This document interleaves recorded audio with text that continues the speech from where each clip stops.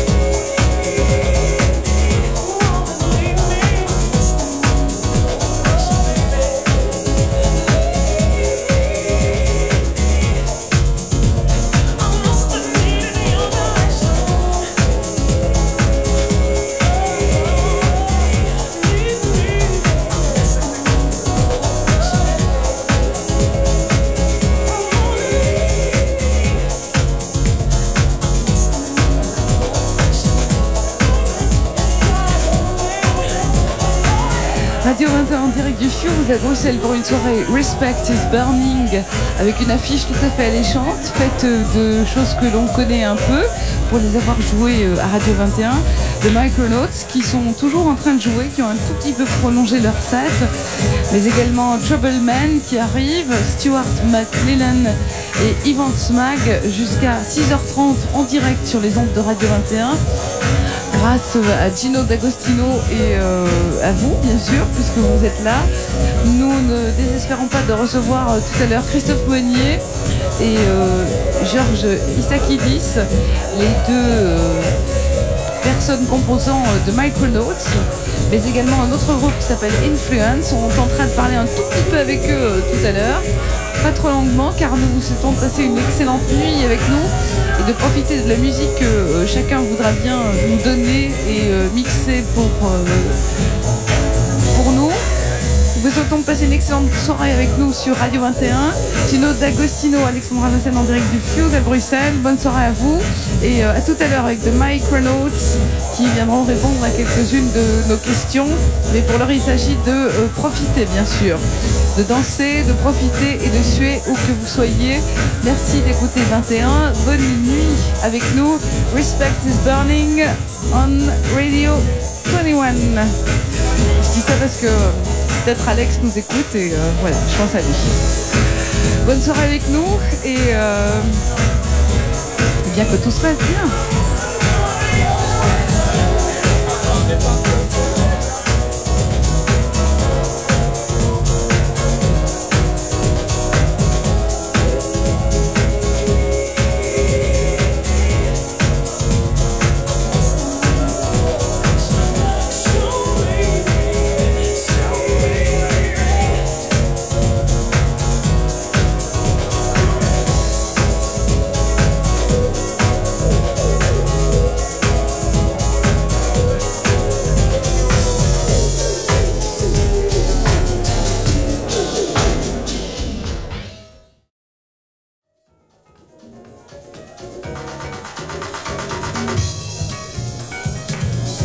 Radio 21 en direct du Fuse à Bruxelles pour une de ces soirées respect dont les Français ont le secret depuis déjà belle durette. Une soirée qui n'a plus de résidence fixe à Paris mais qui voyage un peu partout et pour cause au Fuse également. Le Fuse qui est évidemment l'endroit que vous connaissez tous.